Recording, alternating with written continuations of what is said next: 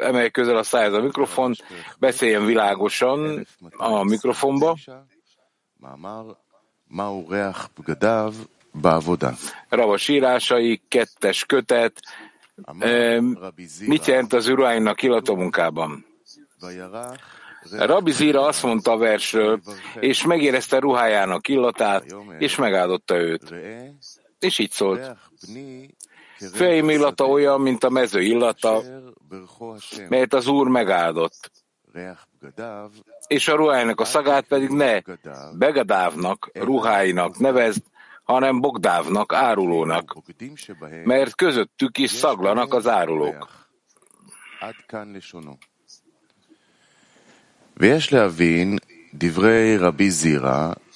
Meg kell értenünk Rabbi Zira szavait. Mi a kapcsolat a ruházat és az árulók között? A ruhák olyan öltözetek, amelyeket egy ember visel, vagy a ruhák és az ember között kapcsolat van. Jó dolog, hogy az embernek van öltözete, az árulók azonban ennek teljes ellentétét jelentik. Hiszen amikor egy ember elárul egy másikat, az rossz dolog az adott ember számára. Más szóval a szóban forgó ember annyira rosszul érzi magát a helyzetében, hogy ki akar jönni abból az állapotából, és nincs más választása, mint elárulni azt az embert, aki őt abba a rossz állapotba hozta, amelyben van. אין לו ברירה אחרת, אלא להיות בוגד במי שהכניס אותו. Ezért hogyan lehet, hogy Rabbi Zira azt magyarázza a versennyel kapcsolatban, hogy a ruhák az árulókat jelentik. על מה שכתוב, בגדיו, שפירושו בוגדיו. ידוע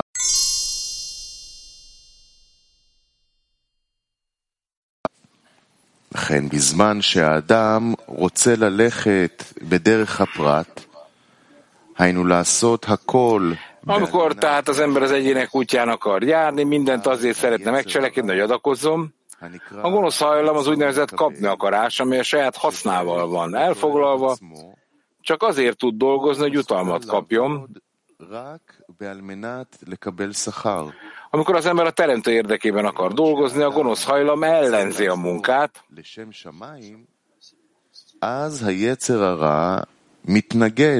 mivel az ellentétes azzal a természettel, amellyel született.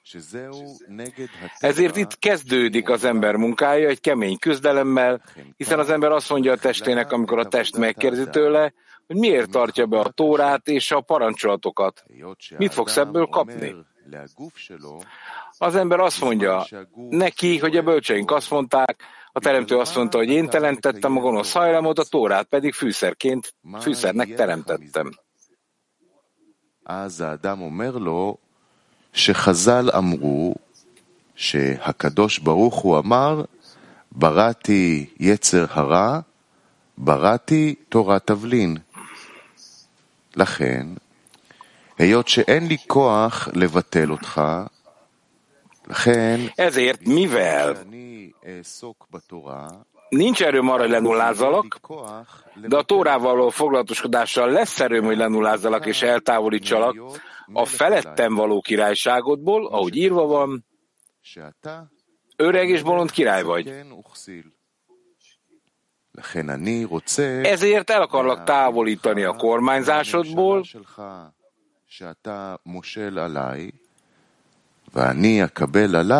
hogy ne kormányozz engem, és magamra veszem minden királyok királyának, a teremtőnek a kormányzását.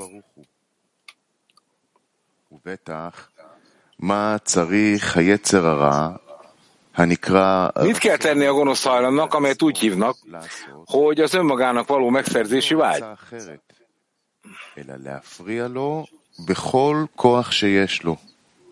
Nincs más választása, minden erejével elválassza a gonosz hajlamot.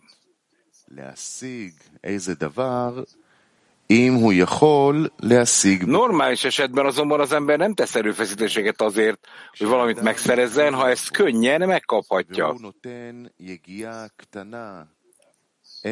Ezért, amikor az ember elkezd dolgozni, és kevés erőfeszítést tesz, hogy kilépjen az uralomból, a testnek nem kell minden erével ellenállni az embernek. Sokkal inkább az emberben lévő gonosz lép elő fokozatosan, minden alkalommal nagyobb erővel, az ember munkájától függően. וזה תלוי לפי עבודת האדם. היינו שסדר עבודה הוא מאוזן, בכדי שתהיה לו בחירה. Más szóval a munkarendje egyensúlyban van, így az embernek választási lehetősége lesz, a jót választani és a gonoszt elutasítani. Ez úgy van, ahogy bölcseink mondták, az embernek mindig félig bűnösnek, félig ártatlannak kell látnia magát. Ha egy micvát teljesít, akkor boldog,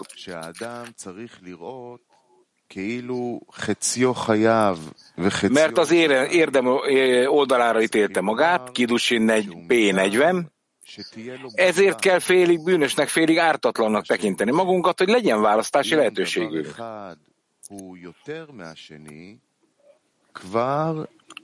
Jelenben, ha az egyik dolog több, mint a másik, akkor már nem tud az ember választani.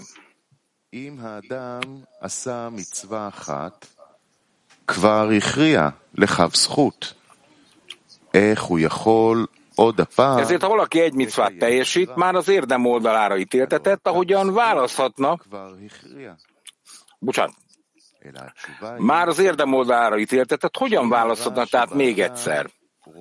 Hiszem, az érdem oldala már érvényesült. A válasz az, hogyha az emberben lévő gonoszt látja, hogy az ember legyőzte, ezért a gonosz nagyobb erőt érvényesít, azaz csak érveket hoz neki, hogy miért nem érdemes a teremtő nevéért dolgozni.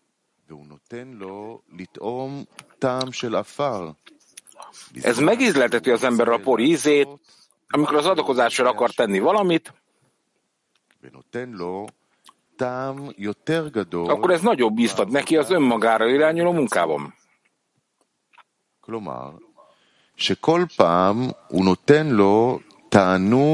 Más szóval, minden alkalommal nagyobb örömet okoz neki az önző megszerzés. Más szavakkal soha nem gondolta, hogy ennyi öröm van az önző megszerzésben.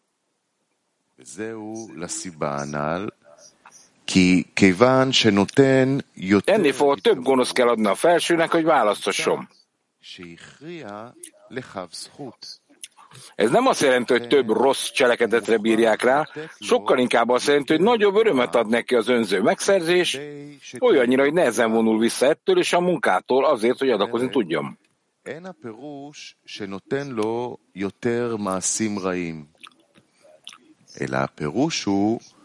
Ezt úgy tekintjük, mint egy olyan embert, aki nagy zónásokat szenved el. Vagyis amikor a gonosz nagyobb erővel jelenik meg előtte, és nehéz legyőzni azt, az illető néha a kezdetek mérlegélésének állapotába kerül, ami azt jelenti, hogy látja, hogy hiába fáradozott és dolgozott, hiszen valójában lehetetlen kilépni a gonosz uralmából. Így aztán szomorú, hogy semmiért fáradozott, ebből következik, hogy a zuhanás során elárulja a teremtő munkáját. Utána, amikor a teremtő fentről felébresztést küld neki, ismét felemelkedik a spiritualitásból, és azt gondolja, hogy most már a kedves állapotába került. Imken, חבל שנתתי כוחות בחינם. נמצא שבזמן הירידה הוא בוגד בעבודת השם. ואחר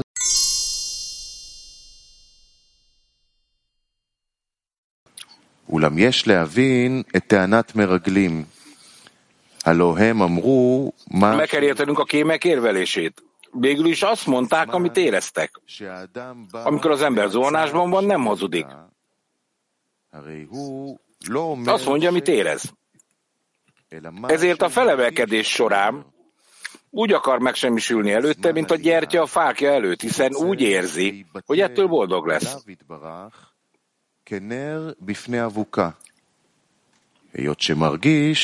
Ezzel szemben az zuhanás során látja, hogy mindaz, amit a kapni akarás állít, helytálló.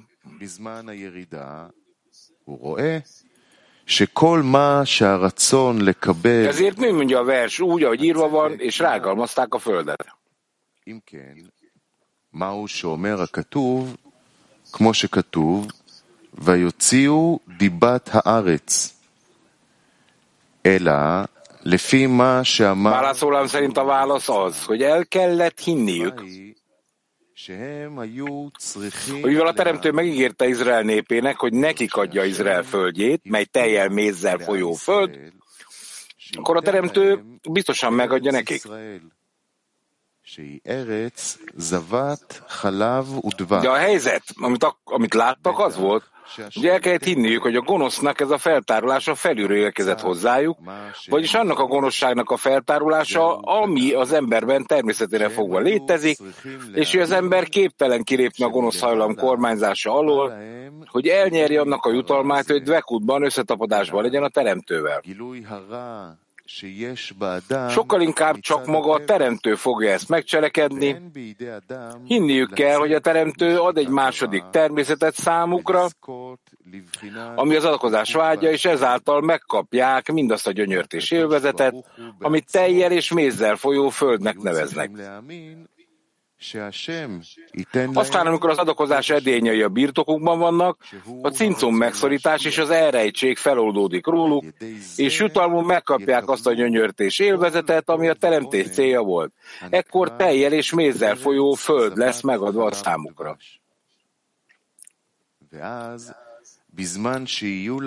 Ebből következik, hogy ezekre az vonásokra azért van szükség, hogy feltáruljon a gonosz, hogy aztán felismerjék, hogy csak a Teremtő segíthet. Az ő segítsége kifejezetten a teljes hiány esetén érkezik, mert akkor érkezhet meg a teljes segítség. Ez azt jelenti, hogy ha a gonosz nem lenne teljesen feltárva, akkor nem lenne ilyen hiány.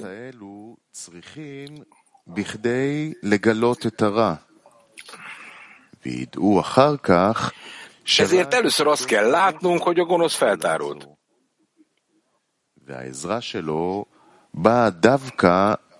Ezt követően jön a Teremtő segítsége nevű kitöltés, és kitölti a hiányt. Ez követi a szabályt, nincs fény kli nélkül. Megkérdezhetnénk, miért kell ilyen sokáig várni? A válasz az, hogyha a gonosz teljes egészében megmutatkozna, senki nem tudná elkezdeni a munkát, hiszen a gonosz hajlam uralkodna, és nem lenne hely a választásra.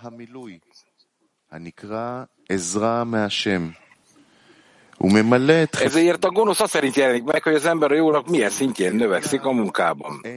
A fentiek szerint kell értelmeznünk azt, amit kérdeztünk. Mit jelent az, hogy Rabbi Zira így értelmezi a verset? הרבה עליות והרבה ירידות. הלא הרע היה יכול להתגלות בפעם אחת. התשובה היא שאם הרע היה מגולה בכל גודלו, אף אחד לא היה מסוגל להתחיל בעבודה. כי הרע Tehát a válasz az, hogy a gonosz teljes egészében megmutatkozna, senki nem tudná elkezdeni a munkát, hiszen a gonosz hajlam uralkodna. Most értek utol bennünket. És nem lenne hely a választásra, ezért a gonosz azt szerint jelenik meg, hogy az ember a jónak milyen szintjén növekszik.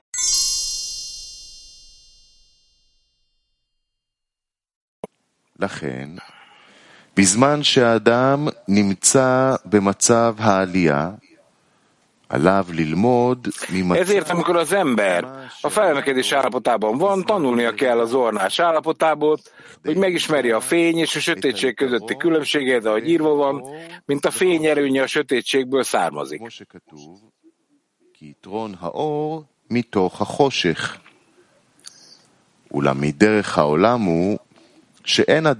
A legtöbbször azonban az ember nem akar emlékezni a sötétség idejére, mert az fáj neki, és az embernek nem akarnak ok nélkül szenvedni.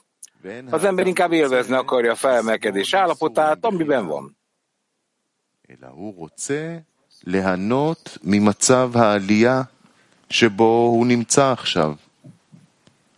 אמנם, אבל על האדם לדעת Tudnia kell azonban, ha az ember emelkedés közben figyelme veszi az zuhanást, akkor ebből két dolgot tanul, ami hasznára válik, és így nem fog ok nélkül szenvedni az zuhanásoktól. Egy, tudnia kell, hogyan tartsa magát minél jobban vissza attól, hogy zuhanásba essen. שידע לשמור עצמו שלא יבוא לידי ירידה עד כמה שאפשר. Kettő, כיתרון האור מתוך החושך. mint a fény előnye a sötétségből származik, ekkor több életerő és öröm lesz benne a felemelkedés állapotából, és képes lesz megköszönni a Teremtőnek, hogy közelebb húzta őt magához. Vagyis most az embernek jó érzése van attól, hogy olyan állapotban van, ahol megérti, hogy érdemes a Teremtő szolgájának lenni, hiszen most érzi a király nagyságát és fontosságát. מטעם שמרגיש עתה גדלות וחשיבות המלך. מה שאין כן, בזמן הירידה היה ממש להפך. שהגוף היה שואל אותו, מה יהיה לך מזה שאתה רוצה... De az urásra ez pont az ellenkezője. A test megkérdezi tőle. ולבטל את עצמך מכל העולם הזה. Mit nyersz azzal, hogy le akarod nullázni magad a Teremtő előtt, és ki akarod törölni magad ebből az egész világból? És csak azzal törődsz, hogy megelégedettséget adj a Teremtőnek. Amikor az ember mindkét végletet megfontolja, látja a köztük lévő különbségeket, ekkor más fontossággal bírnak az értékei, mint amit a felemelkedésről gondolt. Ebből következik, hogy a zuhanás szemlélésével a felemelkedés magasabb szintre emelkedik benne, mint amit a zuhanás vizsgálata nélkül érez.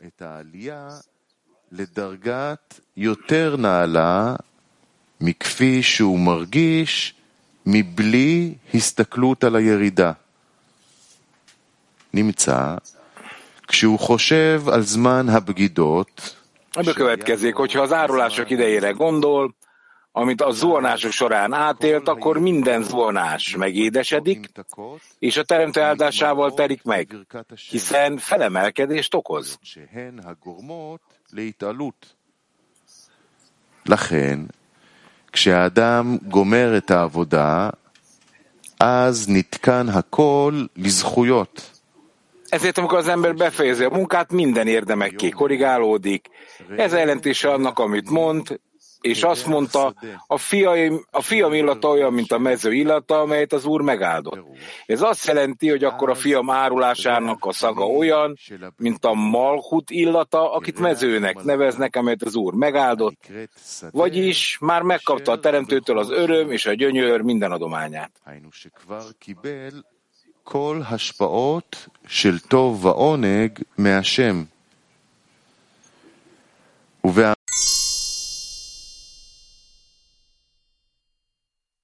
Egy személyben sok igaz van, ami sok felemelkedés jelent. Ezek a gonoszok legyőzésével érkeznek, ami sok gonosz egy emberben kifejezést illeti, ezt sok zuhanásnak nevezzük, mivel minden egyes zuhanás során az ember gonoszszá válik. Ebből következik, hogy mindegyik a másik által növekszik. Ez a jelentése annak, hogy az egyik nemzet erősebb lesz a másiknál. נקרא זה הרבה ירידות. היות שבכל ירידה הוא נעשה רשע כנ"ל.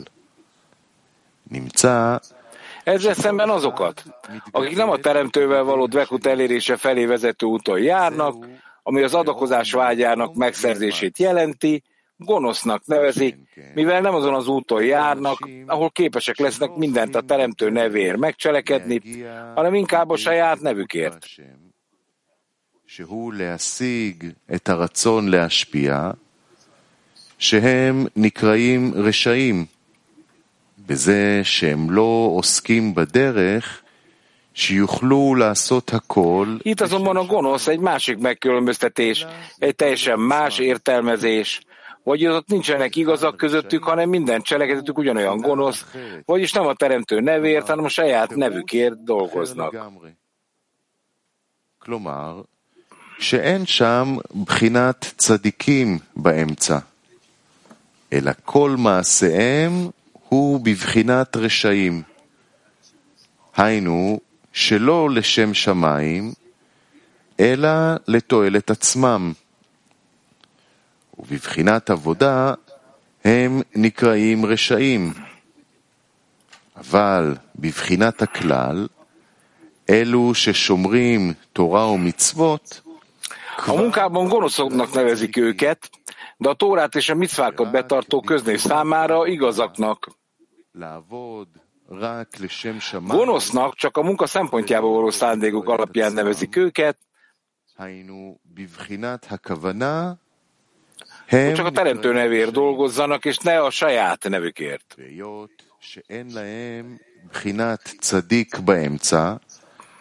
לכן אין הרע שלהם מקבל יותר תגבורת של רע, שרק אם יש בחינת צדיק. És mivel nincs közöttük az igazak minősége, a gonoszság nem kap kiegészítést, mert csak akkor kap több rosszat a gonosz, ha van közöttük egy igaz, vagyis egy felemelkedő.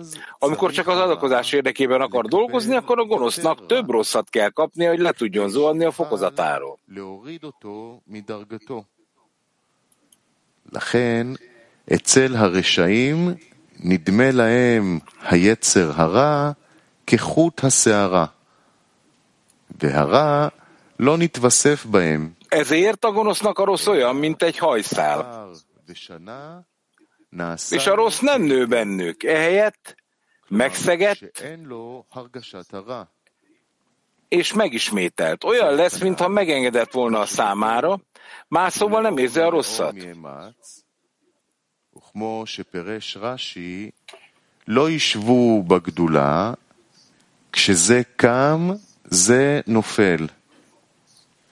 ואיך זה, כשקם, איך אחר כך נופל. Más szóval nem érzi a rosszat. Így van ez, hogy bölcsőek mondták, az egyik nép erősebb lesz a másiknál, ahogy Rasi értelmezi.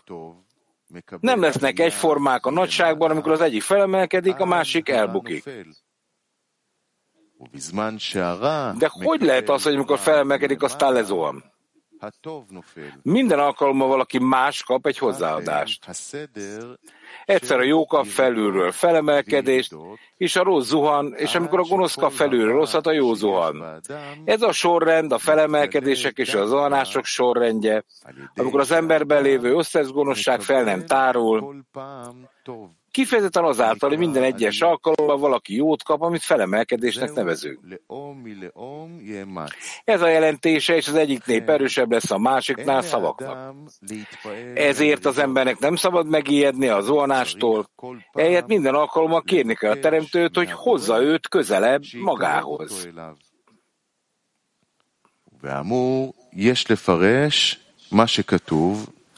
A fentiek szerint így kell értelmeznünk. Eddig segített rajtunk a te jóságod, és nem hagyott minket a te kegyelmed. Urunk Istenünk, meg kell kérdeznünk, milyen állapotban van most, és mi volt az előző állapota, amelyről azért jön, hogy valami újat mondhasson, mintha most a gyönyör és az élvezet állapotában lenne. Úgy tűnik, mintha nem jó állapotban lett volna, hanem olyan állapotban volt, ahol nem volt boldog, és most jött rá, hogy így, amit mi éreztünk fentről, a kegyelem oldaláról érkezett segítségben.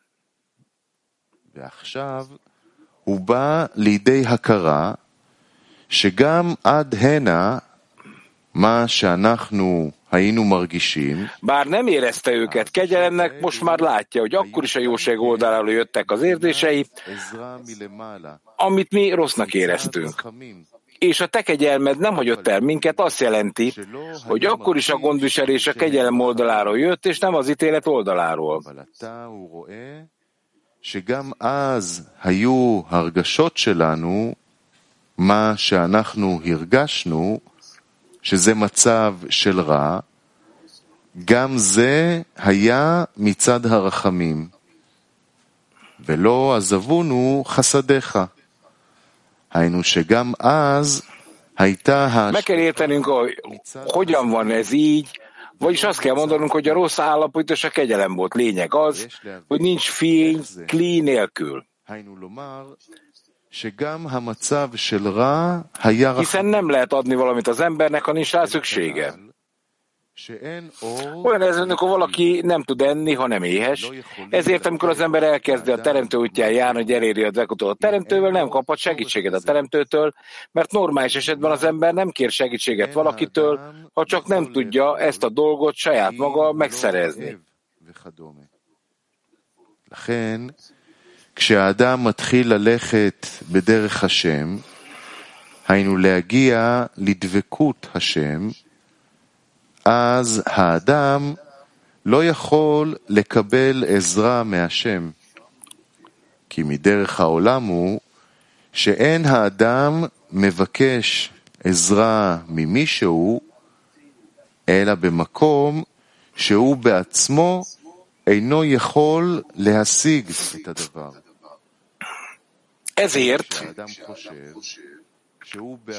Ezért, amikor valaki azt gondolja, hogy azért jöhet dolgozni, hogy egyedül adakozzon, nem kéri a teremtő segítségét.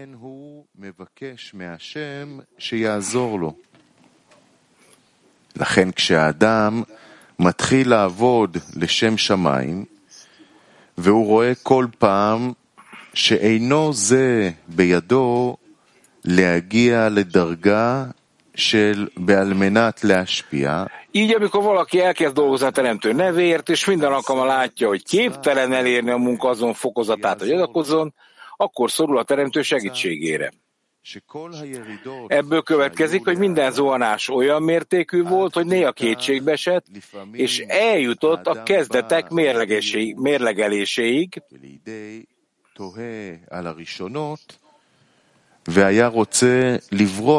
és el akart menekülni a küldetés elől, és bizony ezeket az állapotokat rossz állapotoknak neveznek.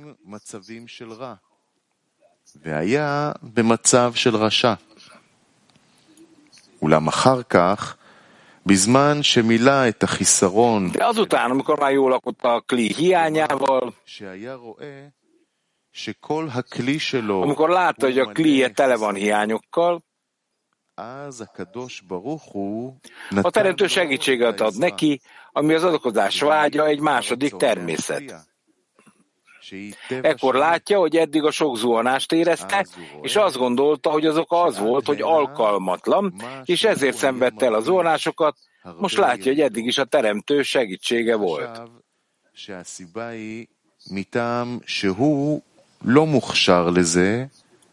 לכן הוא מקבל את הירידות, עתה הוא רואה שעד הנה גם כן היה עזרה מהשם. וזהו עד הנה. Ez a jelentése, eddig a te jóságot segített rajtunk, és ez mind kegyelem volt, ahogy írva van, és a te kegyelmed nem hagyott el minket. Ennyi volt a cikk, köszönjük szépen a fordítást is.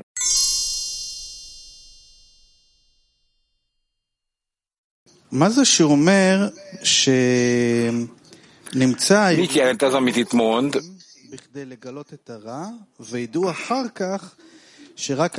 Tehát amíg föltárul a gonosz, és kiderül, majd csak a teremtő tud segíteni. És aztán jön a segítség, és megnézi a teljes hiányt, és megkapja a teljes segítséget. Hogy lehet az csak, hogy a teljes hiány lesz a segítség?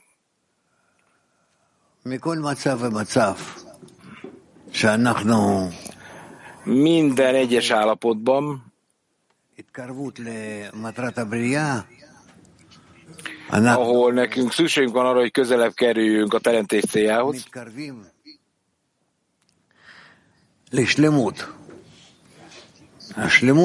a teljességet is közelebb kerülünk. A teljességi azt jelenti, hogy mind a jó, mind a rossz, minden cselekedet, az összes állapot, amin az ember keresztül megy, Ezeket mind együtt kapjuk meg.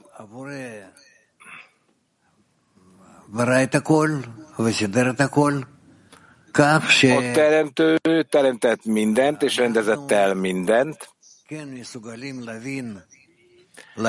Így mi képesek vagyunk megérteni és elérni, és érezni, és igazolni őt az ellentmondó állapotokból. Ezért nincs más tennivalónk, csak az, hogy folytassuk, és folytassuk ugyanazon a módon.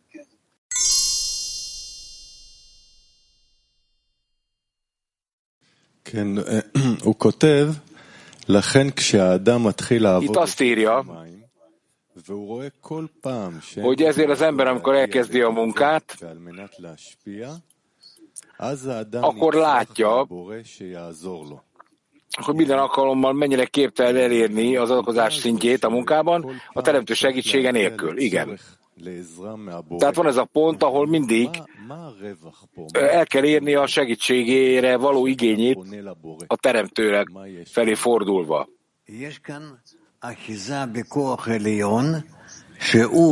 Igen, és itt van egy megragadása a felső erőnek, mert csak ő tudja megmenteni az embert. De mi az a tanács, amit az embernek egy állapotban meg kell kapnia, ahol éreznie kell az emelkedést és a zuhanást?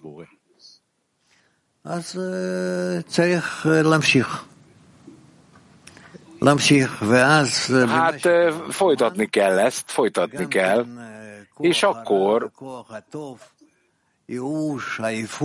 vannak a jó erők, meg a rossz erők, meg a csalódottság, és nyilván közelítenie kell.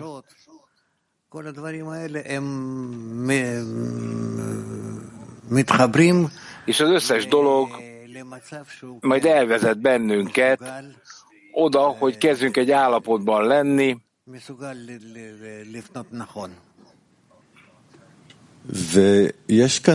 hogy helyesen tudjon a teremtőhöz fordulni. Oké, de ez a cikk közelít valahova, hogy az ember ne csak az zuhanásokból kapjon benyomásokat, hanem minden alkalommal a teremtőhöz vigye őt közelebbhez. Tehát, hogy ne érezze az ember a zuhanás pánikját,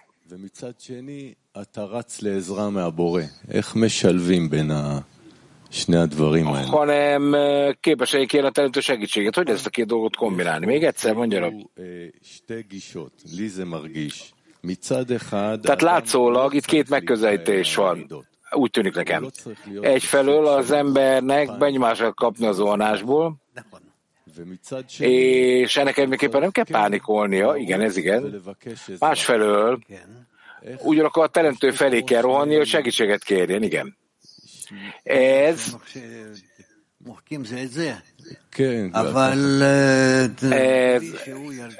Ezek eltörlik egymást, igen, mondja Rav. De annélkül az érzés nélkül, hogy neked segítségre szükséged, nem fogsz a teremtőhöz fordulni. Azért a segítség az nagyon fontos, hogy érezd, hogy ez az egyetlen dolog, amit igazán akarsz a szíved mélyéről. És ezért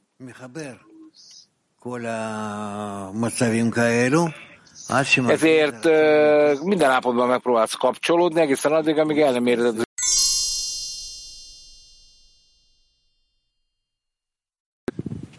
אומר שבזמן העלייה צריך אדם להיזכר לירידות. Az emelkedésre zuhanások alatt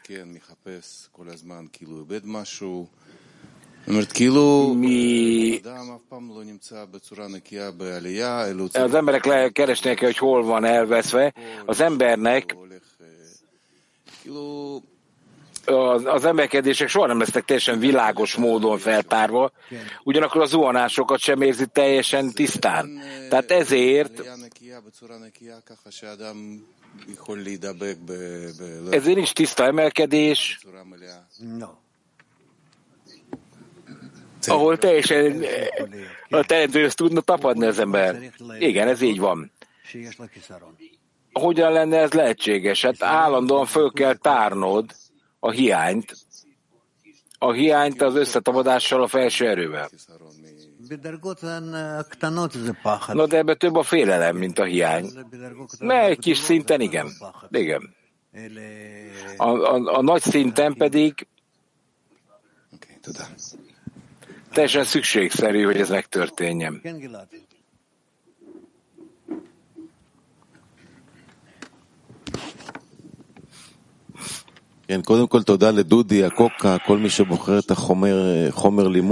Köszönjük Dudinak és Jakokának, hogy itt van itt egy folyamat, amely felépít bennünket ebben a munkában. Ugyanakkor sokszor leírja, hogy hinnie kell abban,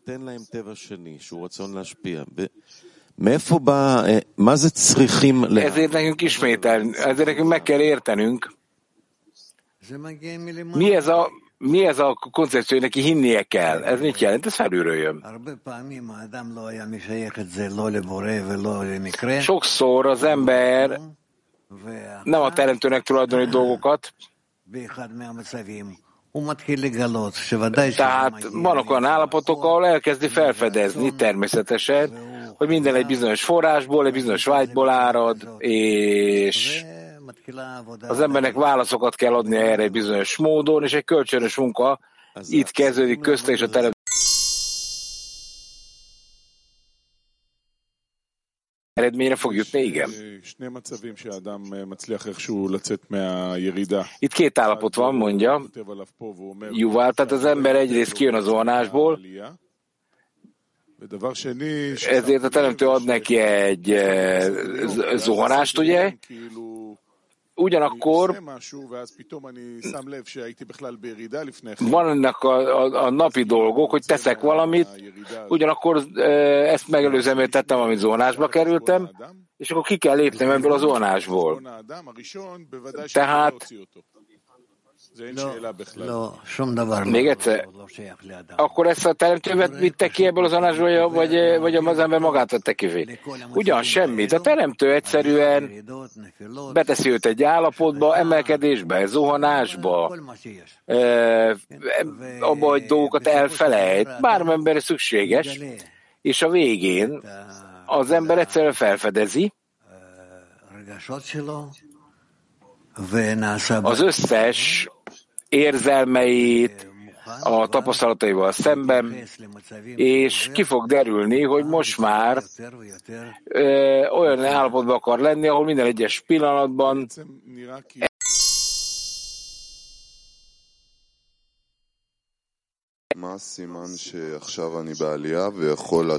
mi az indikáció jele annak, hogy én zuhanásra vagyok, és elkezdek az emelkedés felé haladni?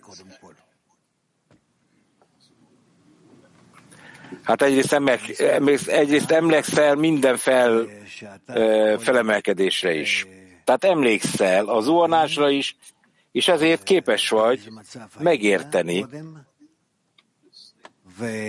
azt az állapotot, amiben korábban voltál, meg amiben ma vagy, és azt az állapotot, amiben éppen most kerülsz.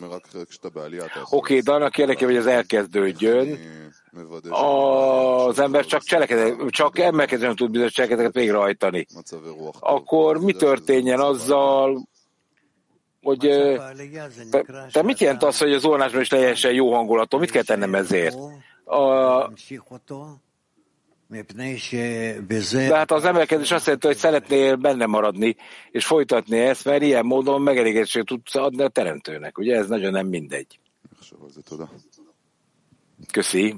Hát ezt végig kell gondolnom, mondta Lebovics.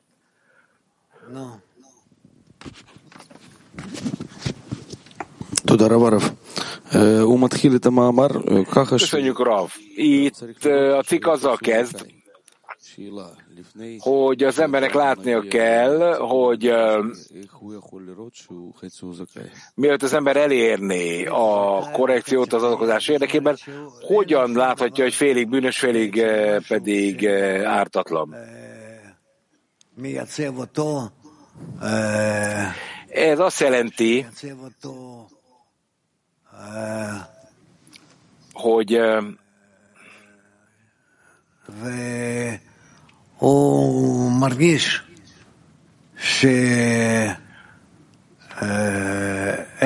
nincsenek meg az alapja, és az ember érzi, hogy nincs mihez tapadnia, nincs mihez odaragasztani magát. Oké, na de akkor az embernek látnia kell, hogy félig igaz, félig bűnös, akkor az ember hogyan láthatja, hogy félig? Tehát értem, hogy ez a félig bűnös, félig áldozat, de hogyan láthatja, hogy ő félig már igaz? Hogy érheti el ezt a korrekciót? Mi ez a megigazulás? Hát az ember nem lép be ebbe az állapotba, honnan tudhatná, hogy igaz vagy bűnös? Hát magadnak a gondolatait és a szándékaid alapján kezded el látni, és rájössz, hogy nem vagy képes adakozni, nem vagy képes a barátok szeretetét megélni, ezt látod magadba. Oké, na akkor látom, hogy bűnös vagyok, és akkor ugyanabban az állapotban láthatom, hogy igaz is vagyok. De mibe? Hát igazolod a teremtőt valamilyen mértékben, ezért végrehajtasz egy adakozási cselekedetet. Oké, na akkor ebben látnom kell, hogy félig bűnös vagyok, vagy félig áldozat, nem? Ezek szintek. Hogyha az ember végrehajt egyetlen cselekedetet, akkor az ember mikor mondhatja azt, hogy legalább egy cselekedet végrehajtott helyesen. Nem, amikor egy parancsolatot hajtasz végre, ez azt jelenti, hogy a hitnek a parancsolatot hajtottad végre. Az ember eljut oda, hogy látja, hogy ő valóban egy komoly korrekciót hajt ezzel végre. Oké, no, de ez azt is jelenti, hogy az ember megkapja a nagyobb gonoszt, és nem is nagyon volna erre más választása, így van. De mi a kapcsolat a választás és a gonosz között? Hát sok, mert az emberben ugye van a gonosz erő, ugye ezek szemben állnak a jó és a gonosz, és ilyen módon az ember láthatja az igazi és valódi állapotát. Oké, de itt látnia kell, hogy a teremtőzet munkában mi a helyes viszony az emberen belül, hogy láthassa az igazi állapotát, hogy hogyan tud a teremtő munkája dolgozni, hogy kell ezt helyesen viszonyulni. Hát magát kell korrigálni ebben a dologban. Mit tud tenni? Kérnie kell, és igazzá kell válnia. Ez az egyetlen esélye. Oké, de a kémeknek megfelelően a kémek azt mondják, amit ő egyébként érez, megerősítik őt ebben. Az ember soha nem tud az érzésein keresztül kinézni magából. Ez így van. Az érzéseken túlmenően, hogy az internetuson keresztül nem tudunk igazán komoly eredményt elérni. De mi az alapja ennek, hogy képesek legyünk mások érzéseit használni megfelelően, hogyan kell nekem állandóan azt figyelni, hogy a tízesával kapcsolatom, a csoporttal kapcsolatom az helyese, és hogyha az ember azt érzi, hogy nem, akkor hogy érzed meg, hogy azt a mérföldkövet, hogy helyesen haladt előre? Sehogy. Az ember nem tudja az érzéseit követni még. Akkor mit tud követni? Hát azt a dolgot tudja még követni, ami az értelem felett van, ami felette van a saját természetének, és akkor ezt az érzését követni tudja. Oké, de miért van az a fajta követelés, hogy a gonosznak fel kell tárulnia? Mit jelent az, hogy teljes egészében? Mert nem teljesen világos, hogy az összes rossz táruljon föl? Igen, de itt azt írja, hogy nekünk tanulni kell az állapotokból, amiben az orvonás előtt voltunk. Az ember hogyan tanulhatja ezt? hogyan tanul a múltbeli érzékelésből. Tehát érzi a zuhanást, érzi a sóvárgást, a barátokkal való kapcsolat is érzi. Mit tud tanulni az ember abból az állapotból, ha nem érzi a fontosságot és a sóvárgást? Nincs. Hogyan kerülhet közelebb az alkozás minőséghez? Mit tanul ebből? Az ember megtanulja, hogy a Teremtő adta ezt az állapotot, és ezért hálásnak kéne lenni. Mert a Teremtő adta neki ezt az állapotot, ugye? Oké, na de ez azt jelenti, hogy az ember nem ok nélkül szenved. Tehát az embernek éreznie kell, hogy különböző zuhanásokon megy keresztül, akkor nem szenvedhet ok nélkül, ugye? Igen. De mitől függ ez? Hát az embertől függ, az ember tudatosságától. Oké, de az ember tudatosságos egy eredmény, nem? Nem. Oké, de akkor mi függ az embertől? Tehát az ember ugye nem szenved ok nélkül, ahogy mi mondjuk, igen. De lehet, hogy jönnek dolgok a Teremtőtől, és abban el van mélyülve az ember, és akkor a szenvedés az majd jó állapotokat fog elhozni a rosszak helyett. Oké, utolsó kérdésem. Tehát a munka sorrendjének megfelelően hogyan tudom elérni az összetapadást a Teremtővel? Tehát néhány nap ezelőtt kérdezte, hogy a 10-esben hogyan lehet olyan cselekedetet létrehozni, hogy lefedjünk mindent, azért, hogy ismerbe érjük a Tórát és a parancsolatokat. És akkor mi a kérdés? Mi erre a kérdés adott helyes válasz? Ön ezt a leckén feltette ezt a kérdést, hogy látjátok ti ezt?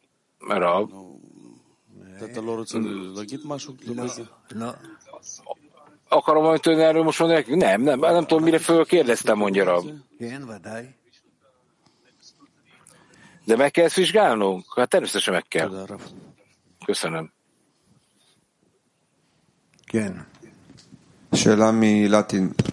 Na, latinoktól egy kérdés. A cikk sok különböző állapotról beszél. Hogy definiáljuk az állapotot, ugye? Tehát a tudatosságot, a fizikai feltételeket. Az állapot, amiről itt beszélünk,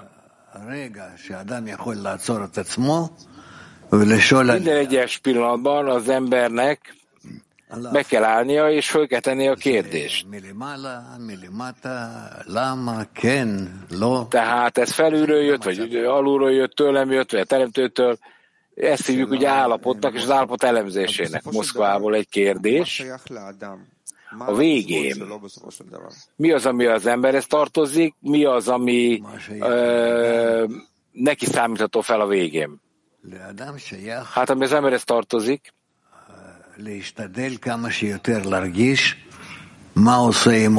az az, hogy meg kell próbálnia érezni az embernek, amelyre csak lehetséges, hogy a Teremtő mit akar vele. Hogy az embernek milyen fajta cselekedeteket kell végrehajtania. Egy másik kérdés Moszkvából, hogyha az egész folyamat az a Teremtő által van megtervezve, azt jelenti ezt, hogy a zuhanások és az emelkedések azok visszavezetnek bennünket a Teremtőhöz, mint egy ilyen ébresztő óra. Én nem tudom, miről beszélsz, de az biztos, hogy minden emelkedés és zuhanás a Teremtőtől jön. Tehát meg kell tanulnunk az emelkedés és zuhanás állapot ezekből. Mit jelent az, hogy magamat a zuhanás alatt is irányítani kell? Az, hogy minden egyes alkalommal egyre magasabbra kell felemelkedned a Teremtő munkája elfogadására. Belarusból egy kérdést, Natányából és Raúlból ugyanarról kérdeznek. Írva van, hogy a zuhanás alatt az orrás alatt ugye árulásnak minősül. Mi ez az árulás, amiről beszélünk? Az árulás a spiritualitásban.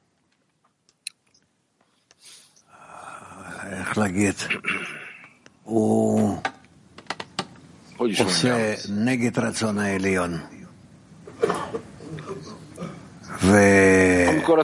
Amikor az ember a felső erő ellenében dolgozik. Amit a teremtő elrendezett az ő számára,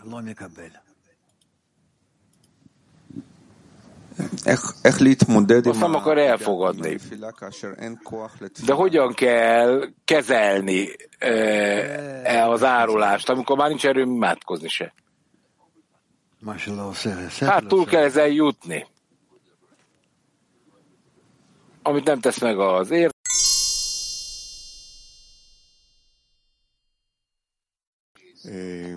Én beszéltem egy-két baráttal, akik komoly felébresztést éreznek, ugyanakkor ezt rögtön zórásnak érik meg.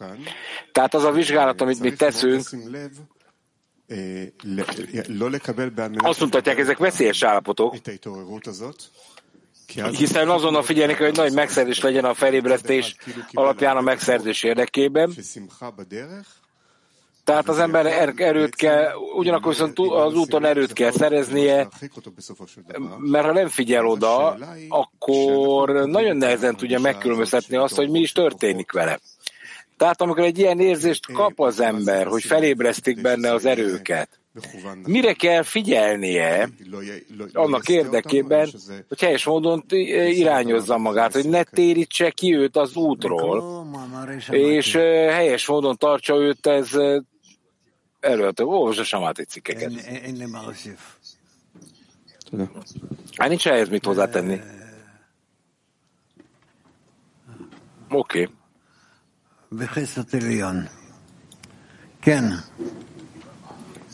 Ez a felső kegyelem egyébként, amit itt kértek, vagy hiányoltok.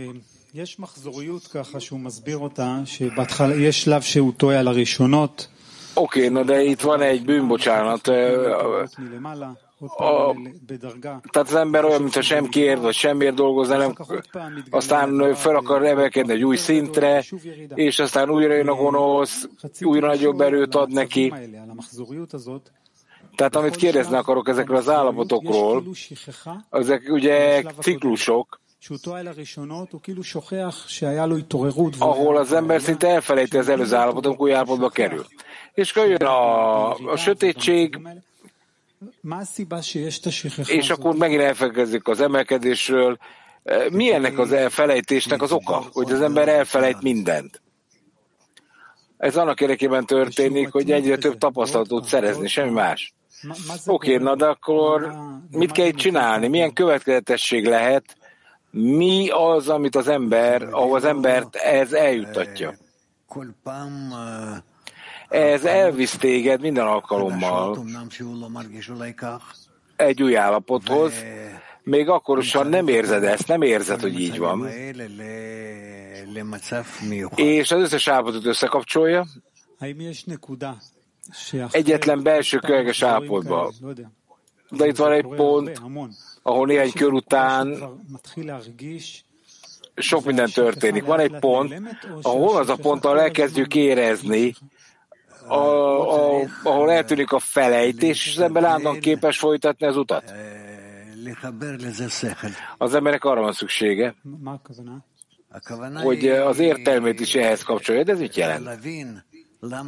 Ez azt jelenti, hogy meg kell értened, hogy mi miért jön, mi miért következik, mit követel tőled, mit kell tenned. Ez valójában ez van a cikkekben leírva. Oké, na de azt írjuk, hogy eltűnik a felejtés, és akkor amit nem old meg, az értelem azt megoldja majd az idő, igen. És akkor a felkészülési időszakban képesek vagyunk elérni egy állapotot, ahol már látjuk, hogy az vonások és emelkedések oldaláról is, igen, tőle kevésbé látjuk.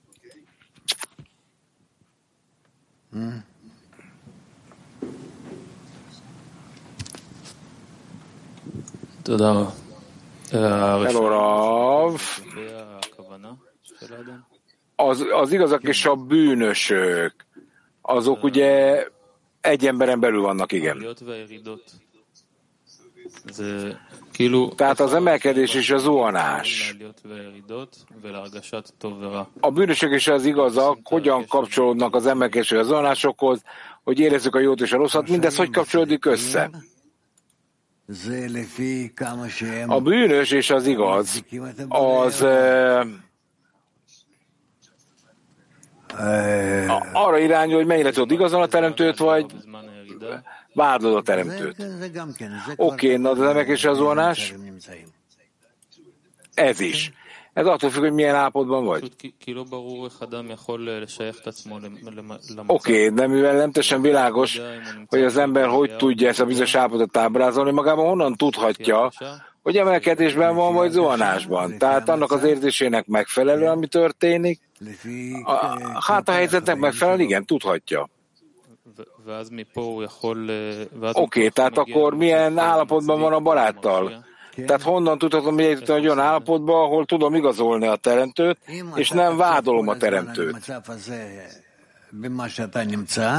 Hogyha te ezeket az állapotokat végig gondolod, hogy milyen állapotban vagy igazán, gondolatban, szándékban, az állapot önmagában mit jelent, a teremtő felé fordulva, a világ felé fordulva, önmagaddal szemben, hogy éled ezt meg.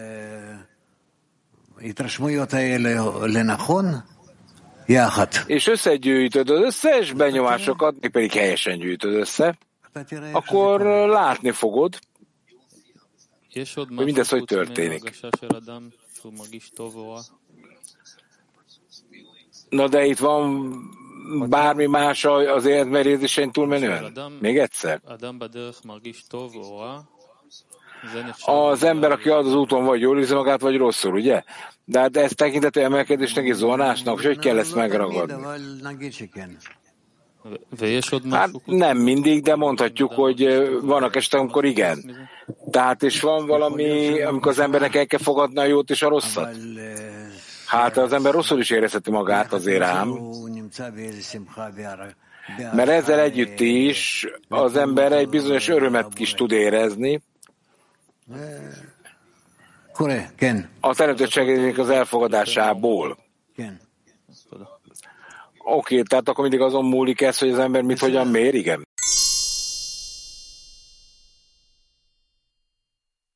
Van. Egy barát kérdezi, itt nagyon sok hiba van. Hogy kell nekem látni,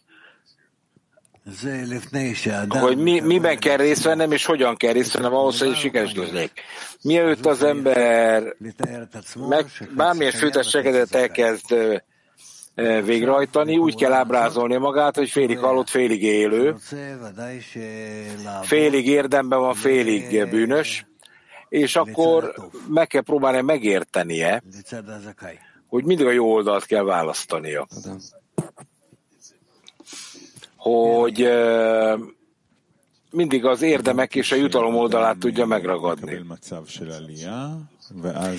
Megértve az ember emelkedések és zuhanások állapotán megy keresztül, és emlékeznie kell, hogy volt zuhanásban, és hogy cselekedetet kell végrehajtani, amelyeken keresztül meg tudja vizsgálni a zuhanás. Mit jelent ez?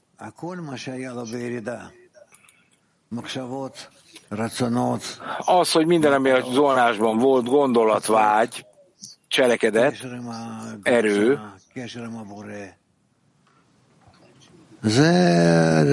a teremtővel való kapcsolat, ezek nagyon fontos dolgok. Tehát, hogy mélyebbre tudjon menni, akár még az zuhanás állapotában is, igen.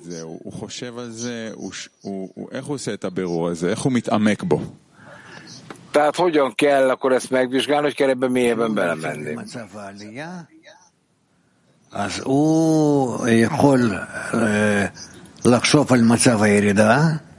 Tehát az embernek állandóan az emelkedés állapotára kell gondolni, ahogy azt tanultuk, és meg kell érteni, hogy amilyen mértékben nem volt benne a valódi igazi minőségében, nem tudja helyesen kezelni az állapot, amiben van. Na de itt az érzéseinek kell engedelmeskedni, vagy nem? Én nem hiszem, hogy ez lehetséges, hogy így megkap. Oké, tehát a vágy, az azt jelenti, hogy én egy gondolatban vagyok, de az érzéseimben is, tehát a vágynak a gondolatait, vagy vágynak a cikket, hogy az embernek mi adja meg a választás szabadságát. Hol van az a pont, ahol választhatunk, amikor képesek leszünk az összes állapoton helyesen dolgozni. A hely és a munka az, amikor elkezdheted érezni, hogy nekünk föl kell emelni magunkat ebből az állapotból, és meg kell ítélnünk a helyes pontot. Oké, de az emelkedés alatt kell meg...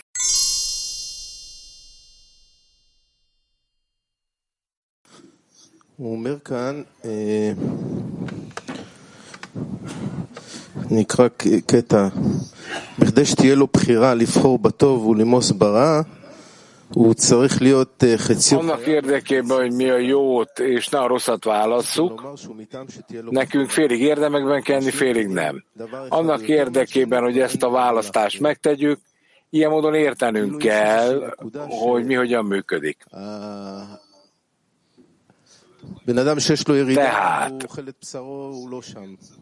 Tehát ilyen módon, amikor a zónáson vagyok, akkor csak felhők vannak fölöttem, és aztán van egy pont, ahol el kell érnem azt, hogy nekem legyen választásom. Igen. Hogy a jót válasszam, akkor nem választhatom a rosszat. Igen. Ezért nekem állandóan dolgoznom kell ezen az állapoton. Az embernek mindig a választás állapotában kell tartani magát. Oké, de ez fél-fél, ugye? Tehát nincs jó vagy rossz, vagy jó vagy rossz. Nekünk el kell jutni egy állapotba, ahol megtartjuk magunkat ezen a módon. És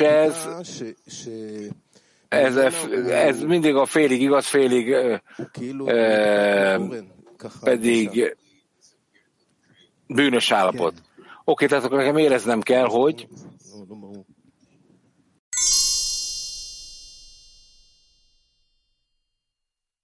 kell, őt kapott felülről, és ezt nevezzük állapotnak.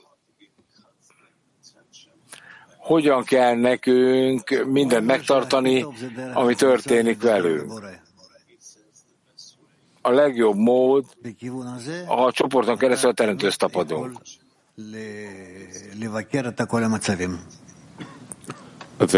Tehát nekünk mindig kritikába kell vizsgálnunk az állapotainkat. De merre kell nekünk igazából előadni? Nektek meg kell próbálnod a barátokhoz tapadni, és meg kell próbálni összetapadásban lenni a teremtővel. Oké, és akkor egy ilyen állapotban mi történik a külsőben, meg a belsőben? Mit jelent az, hogy megvizsgáljuk ezt helyesen?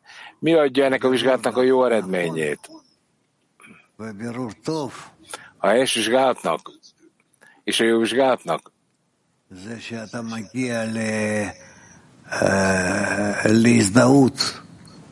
Az, hogy nekünk identifikálni kell a teremtőt.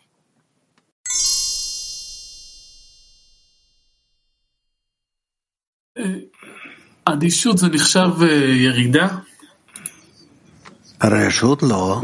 Tehát van különbség a zónások között?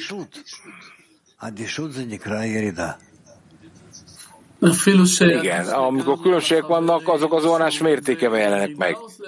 Oké, tehát az azt jelenti, hogy ez a különbség az mindig a játékon kívülről jön, vagy magából a játékból. Tehát hát itt még több munkát kell végeznünk, ugye? Igen. De hogy megfelelő benyomását kapjunk, az azt jelenti, hogy csak olyan állapotokba kell belefoglaltatnod magad, ami a csalódottság után, a reménytelenség után is teljesen működteti az embert. Almata. Jó reggelt, Rav. Урок такой замечательный, и несколько вопросов, прям вот каша такая в голове, не совсем разобраться. A lecke csodálatos, és szeretnék néhány kérdést föltenni. Van, amit én ebből képes megvizsgálni ebben a cikkben, néhány definíció kell.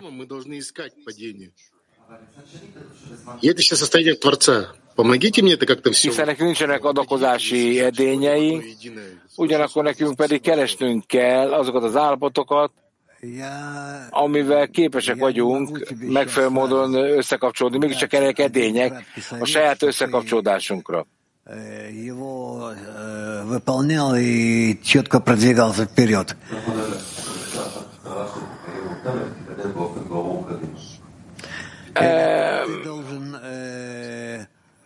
Adok egy rövid tanácsot, amit használni tudsz.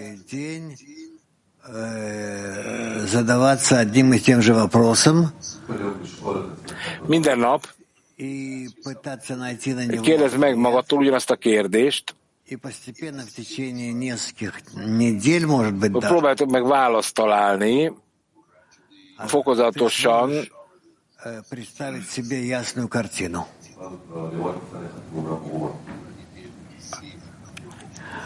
ha ezt csináljátok, akkor a következetesség egy világos képet fog nektek adni. Человек находится в состоянии подъема, поднимается к связи с товарищами, с Творцом. Вот вы сказали, должен передать это объединение Творцу. Oké, tehát akkor az emelkedés az zuhanások állapotában nekünk a barátokkal kapcsolatot kell megtalálnunk, és ezt a kapcsolatot el kell érnünk a teremtővel. Mit jelent ez, hogy mindig megpróbálunk visszaemlékeznünk arra, ami történik? Hogy kell ezt egy bizonyos állapotban megvizsgálni?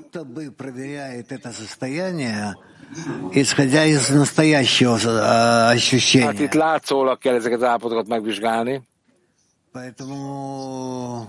Nekünk éreznünk kell, hogy mi történik. Oké, na de akkor ez... Mit jelent az, hogy nekünk ellenőriznünk kell ezeket az állapotokat, amikor zuhanás vagyunk? Hogy erről is alatt kell tartani, ez mit jelent? Hogyan kell itt viszonyba kerülni a teremtővel? Hát nekünk mindenképpen edények kellenek ehhez. De mi történik itt? A teremtő világosan megmutat,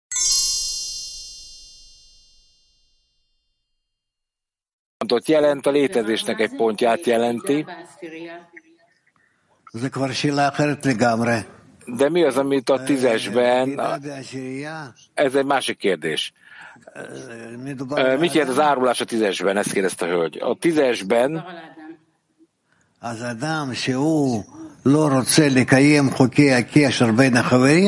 az ember, aki nem akarja megvizsgálni a barátokkal való kapcsolatot pont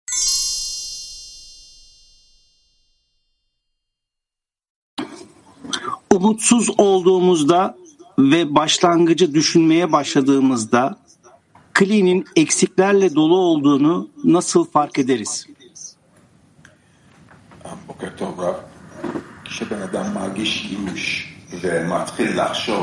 Amikor az ember érzi a csalódottságot, és Visszagondol az útra, arra, amikor az útra került. Hogyan érezheti a hiányt? Ken. Ken. Akkor érezni kell a csalódottságot, és amikor az útra került, akkor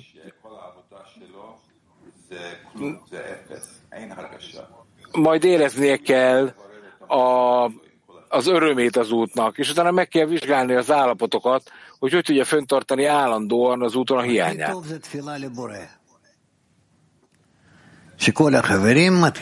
Hát imádkozz a teremtő, ez az a legjobb dolog. Tehát minden barát kezdje el a teremtőt szólítani és kérni, hogy ragyogtassa őt. Kérni kell a teremtőt, hogy ragyogjon felettem. De csak felettem az összes barát felett. Mit tudunk tenni?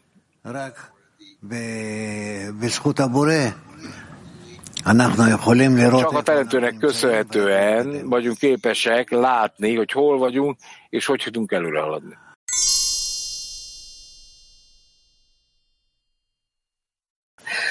Скажите, пожалуйста, вот в результате урока прийти к выводу надо, что мое задание — это наблюдать за собой и анализировать свои чувства.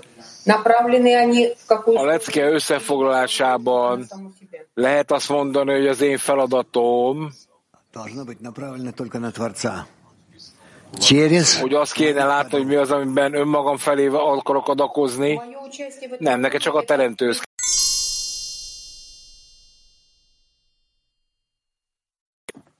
Maestro, buongiorno.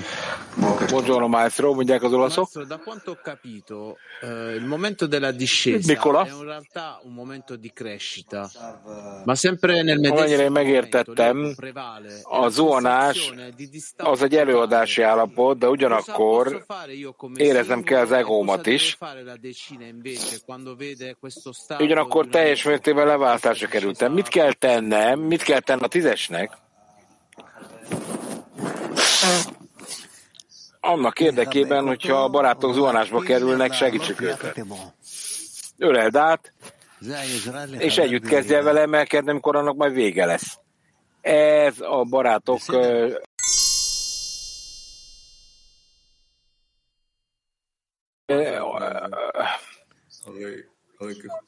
Nekem meg kell értenem, hogy a zuhanástól hogy tudom magam megvédeni,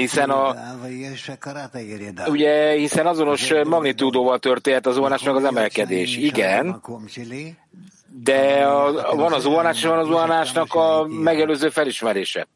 Tehát nekem éreznem kell, hogy mennyire voltam és vagyok magányos, vagy a 10-es segít nekem jól kezelni a zuhanást. Na de nekem éreznem, hogy mi okozza a zuhanást, hát hogyne? Ez persze sok idő, amíg megtanuljátok. Сибирия.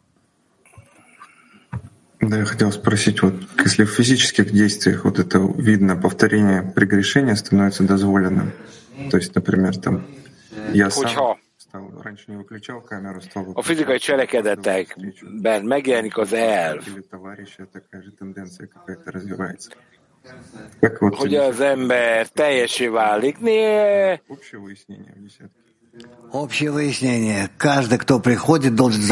Egy ilyen állapotban hogy dolgozik a 10-es, amikor többen érzik ezt a belső zuhanás állapotát? Hát arra figyeltek, hogy mindenki érkezzen meg a 10-esre, és úgy kezeljétek együtt. Tehát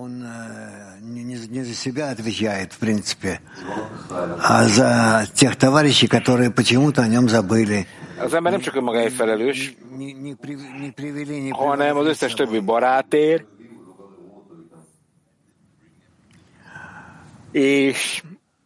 és az embernek nyilván együtt kell mozogni a többiekkel. Hadera egy.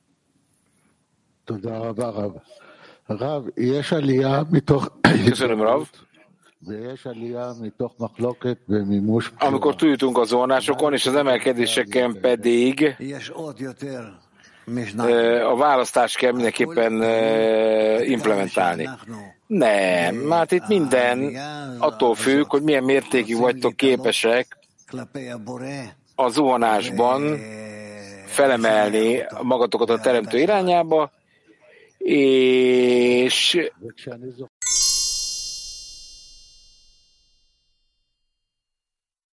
¿Cuál debería ser nuestra verdadera actitud frente a los descensos y frente a los ascensos para que haya un real avance? Mi a munka, amit meg kell tennünk az emelkedésében és a zuhanásokban? Hogy ezek igaz előreadást adjanak. A kapcsolat. A kapcsolat a legfontosabb. És a kapcsolaton belül szintről szintre kell emelkedni a létrám.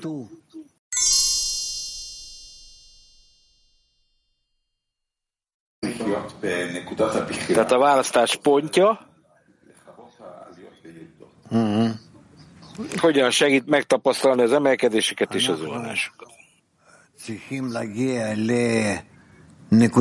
Arra van szükségünk, hogy a választási ponthoz eljussunk, és ebből a pontból képesek vagyunk látni, hogyan kell megközelítenünk a teremtőt.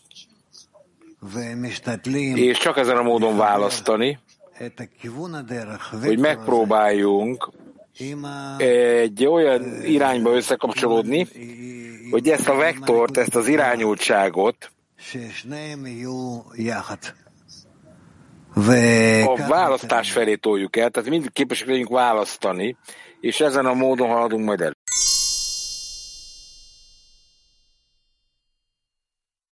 А вот в статье написано, вот есть состояние грешников. Mag 62. Írva van a cikkben, hogy a bűnös állapotban говорится, что здесь это другое свойство, то есть совершенно другое объяснение. Tehát nekünk mindent önmagunkért kell tennünk a kapnakarásunk alapján. А все действия в свойстве грешников, то есть все ради себя. А вот в смысле духовной работы они называются грешниками, но для общей массы. Tehát nekünk meg kell értenünk az előnyöket. Они уже называются праведниками. Вот помогите понять вот этот вот отрывок. Tehát segítsen nekem megérteni mindezt.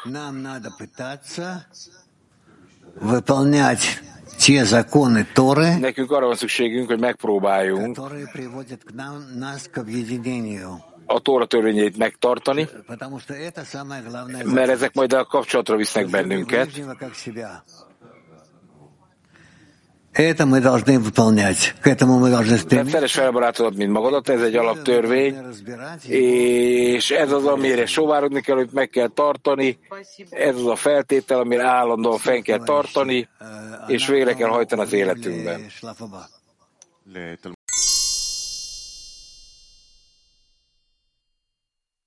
vagyunk. לספר הזוהר, עמוד 102, ספר כתבי בעל הסולם, אות ו'.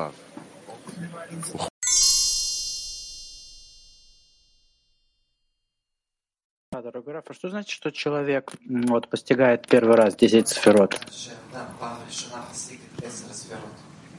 Mit jelent az, hogy mikor az ember eléri a 10 szférát először?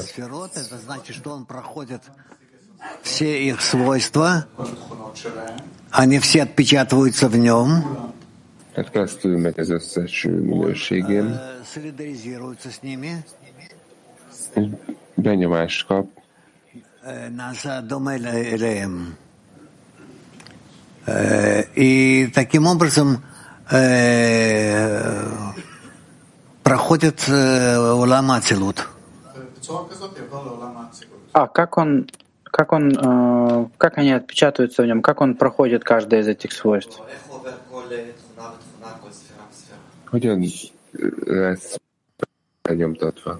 Hogyan változik szféráról szférára? Каждое свойство, оно проявляется перед миром определенным, и таким образом minden minőség egy bizonyos világ irányába tárul fel, és ezen a módon a világ keresztül megy ezen a minőségem, ahogy ezt mondjuk, hogy megszíneződik ezáltal, és folytatja. Раскрыть 10 сферот. Вот он чувствует объединение, связь с товарищами. Что значит, что в этом начинает раскрываться 10 сферот? Van egy kabalics tovalat a 10-esben, ha jól értettem. Hogyan fedezi fel a kapcsolatot? Hogyan fedezi fel ezeket a minőségeket? Hogyan tárulnak fel az ő érzéseiben?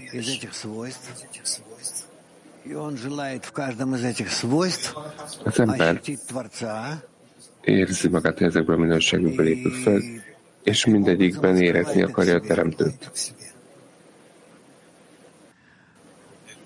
Ezen a módon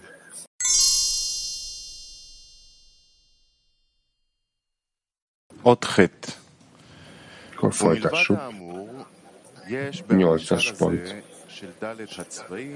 A mondatokon túl ennek a színnek a példázatából még egy további igen fontos utalást olvashatunk ki. Mert hogy a felső szférákat széfernek, könyvnek hívják, hogy nyilván a széfer Jecirában, és 3 könyvben teremtette a világot. Széfer, könyv, Szofer, írnak és Szipur történet, hogy ezt a versetek tekercselve mind a mennyek könyve.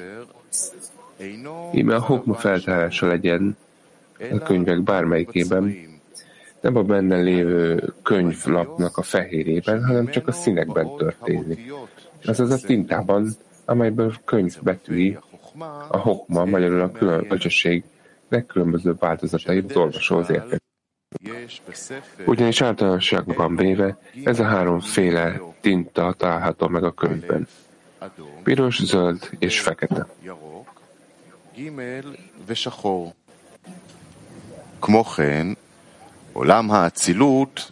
Mint az Acilut világa, amely egyben a hokma rejtélye, amelynek az egésze istenség, a könyvben lévő fehérnek a vetülete. Ez azt, hogy számunkra nem megfogható. Mert hogy mindaz, ami feltárulkozik a mennyek könyvében, kizárólag csak a Binában, Tifereten és a Malhuton át tárulkozik fel, melyek a Bia 3 világa, a Bria, Jecira, Assia. Azaz a mennyek könyvében levő tinta vetületei, ahol is a betűk, azok egyvelegek a legkülönbözőbb változatai, az említett 3 féle tintában tárulkoznak. És csak is általuk tárulkozik fel az isteni fény az azt befogadók számára. Mindezzel együtt őket kell megkülönböztetni. Ahogy a könyv fehére lényegi hordozó könyvnek, és a betűk mindegyike a könyvnek a fehéren való hordozói. Ha nem volna fehér, úgy semmilyen esélye nem volna arra, hogy a betűk létezhessenek, és hogy a hokma, a bölcset feltárható lehessen általuk. Ugyanígy az Acilut világa, amely a hokma szférája, lényegi hordozója a hokmának, mely a Bia világokon át tárolkozik fel. Ezt rejti a vers zsoltárokban, mindazokat bölcsességben, hokmában készítette. וזה סוד הכתוב, כולם בחוכמה עשית. בסדר, כן?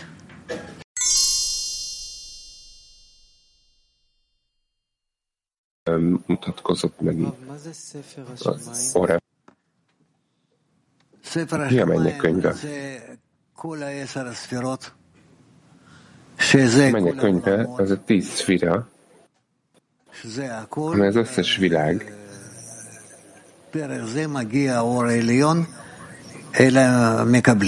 és ezen keresztül felső fény jön a messzetokat.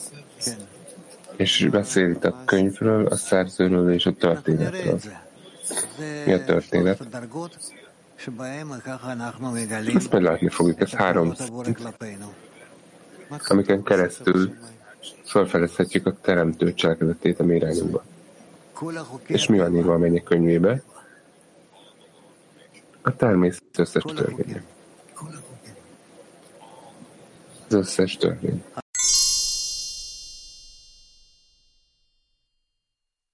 רב, לגבי העניין שהזוהר מדבר רק על עולמות ביאה ועל הקשר של הצילות אליהם. A Zohar csak a Bia világairól beszél, és a célutával kapcsolatokról. A 10 szfirát tanulmány mindenről beszél.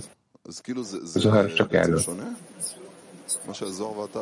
És ugye a Zohar 4 fázisból kezdi. Ez különbözik attól, amit Zohar ír.